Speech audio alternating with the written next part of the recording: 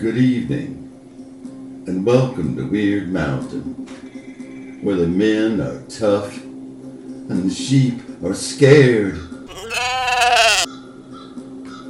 I'm Gomez the Yard Man, while the gals are busy doing whatever it is witches do this time of year. I thought I'd take a moment to let you know how much we all appreciate you listening to the show. Thanks for tuning in. I also wanted to let you know that things can sometimes get a little strange up on Weird Mountain. Especially this time of year. The veil, she's very thin. What you're about to hear are stories. But are they just stories? The gals say no. Decide for yourself. But don't say I didn't warn you. Nah!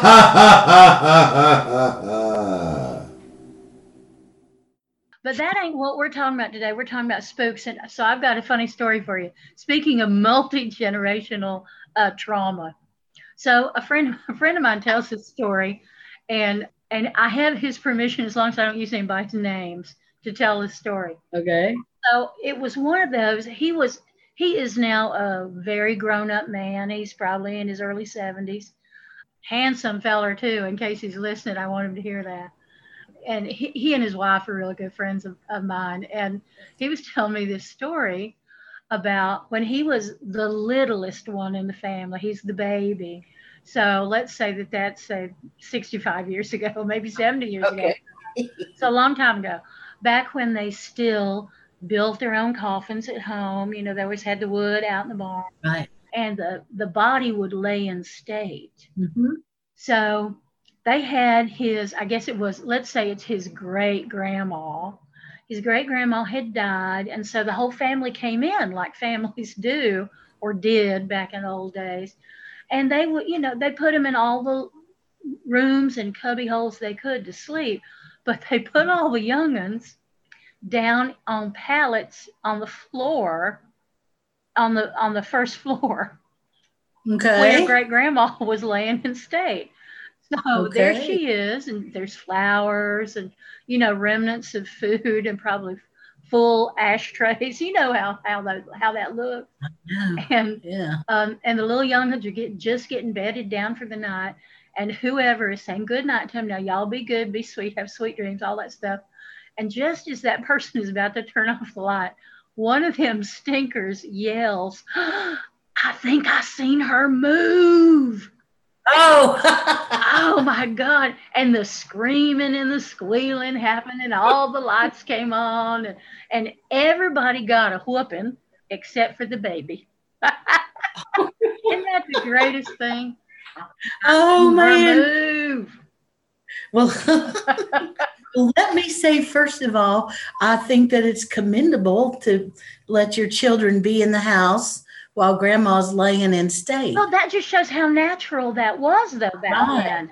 They wouldn't have Eh, hidden that from the children, because the children, right. by then, they may have seen some of their siblings die of whatever. Mhm. And let me also say that that goes back to the old ways prior to funeral homes. And it's not that I hate on funeral homes or anything, Well, but me either. honestly, I don't, if I had my druthers, I would never have a relative in a funeral home. If you've ever learned anything about the embalming process, Eh, it just that I can't think of any reason to do it. And they do a lot of things to suppress the natural things that happen when you die. When the body dies, it's a process. You know, yes. so Yes. let's just talk about this subject for a quick second. And it may not be the best. So if you got kids or if you're squeamish about the subject, walk away now. Hit the mute button now. But the dying is a process. Unless your body is blown to bits by some sort of physical trauma, if you die, say, of a heart attack or something like that, it takes hours and hours and hours for the functionality of your brain to stop. It take just because you're no longer among the living, it doesn't mean that all of your processes have stopped. The last sense to go, from what I've been told, is the sense of hearing. You can still think for hours after your body has quit breathing. And not only that, but your physical body has to settle into its settled state. So that means that blood has to still move. It goes down wherever gravity takes it. It means that your muscles and your nerves the neurons in your nerves will fire, and you will jerk, and you will move, and you will pass gas loudly, as things settle down. And that is just the natural process. And so that's where the family went wrong. They should have set the kids down and said, now, grandma's still going to make a few noises. And if you hear her farting, just don't wig out. just know that's her way of saying I'm good. But I'm doing all right. And so you're thinking whoever said that really saw grandma move. I believe I'm thinking they were just it was a stinker trying to freak everybody out. Well, it could have been. See, that's the thing, you don't know.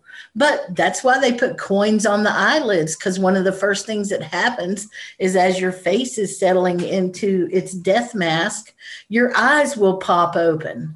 Yeah. That would be enough to wig out anybody, I believe. And so in the old days, they'd put a coin on top of your eyes because it would hold the eyelids down. Yep. So how, you ask, do I know all of this? And I'm going to say, I don't know how I know all of this stuff. I can't remember how. Well, because it's interesting. I mean, there's a place I love to go to, and I've been there several times, called the Museum of Appalachia. Mm-hmm. And it's I think in Tennessee, might be Kentucky, but it's anyway right along the line there. I love that place so much. It's got the weirdest collections of stuff in it. But one of my favorite parts of the collection is upstairs, and it's kind of death-related stuff. Mm-hmm. And they've got a couple of big old-fashioned hearses and some interesting coffins. Mm-hmm. And, I just love it. And angel crowns. You know what angel crowns are? I do, yes. They've got a couple of angel crowns that you can look at that are under glass. Yeah, it's a really cool place. But I'm fascinated by all that stuff. Birthing and deathing and everything in between. Well, it just kind of feels like a birthright, doesn't it? Or part of the job description, the birthing and deathing part. But I've always thought that would be a more natural way to die, to be brought back to the living room and to be surrounded by family. That was also because they felt like your soul didn't leave your body right away. And of course, that's a personal decision of what you think about it, but that's why they would have somebody sit up with the dead. You see? Well, and it speaks to the family dynamics too, that I think we are, I don't know that we're losing them, but they are changing, certainly. Oh yeah. And how it is that always here anyway, I don't know if it's true other places, maybe some of our listeners will tell us, but there's always somebody in the family that holds the story of the death. Right. And they know when they went to the hospital and what symptoms they had, how long they were there, or they know what happened with the accident and how they did this and this. And it is not a burden for them to tell that story. It is, in fact, part of their grieving process. Right, it is. And we know now that it is part of the grieving process. Yes. So whoever holds the story of the death, you go to them and you go, oh, honey, tell me what happened. And then you hear the story, and people outside the culture come in and they think, well, that's just such a burden on that poor person to have to tell the story over and over and over. But we are a culture of storytellers. Yeah, we are. So the telling of it gets better every time. And more details get remembered or they get added in. And so it is not a burden to ask for that story. In fact, if you don't ask for the story of the death, then it is assumed that you don't care enough. And some people, there's always some people in the family who are squeamish. So if it's, and everybody knows who those people are. So if you are telling the story of the death, to the squeamish person, you may leave out some stuff you would tell that you would be happy to tell to a 14-year-old boy who wants to know about body fluids and all that stuff. Exactly.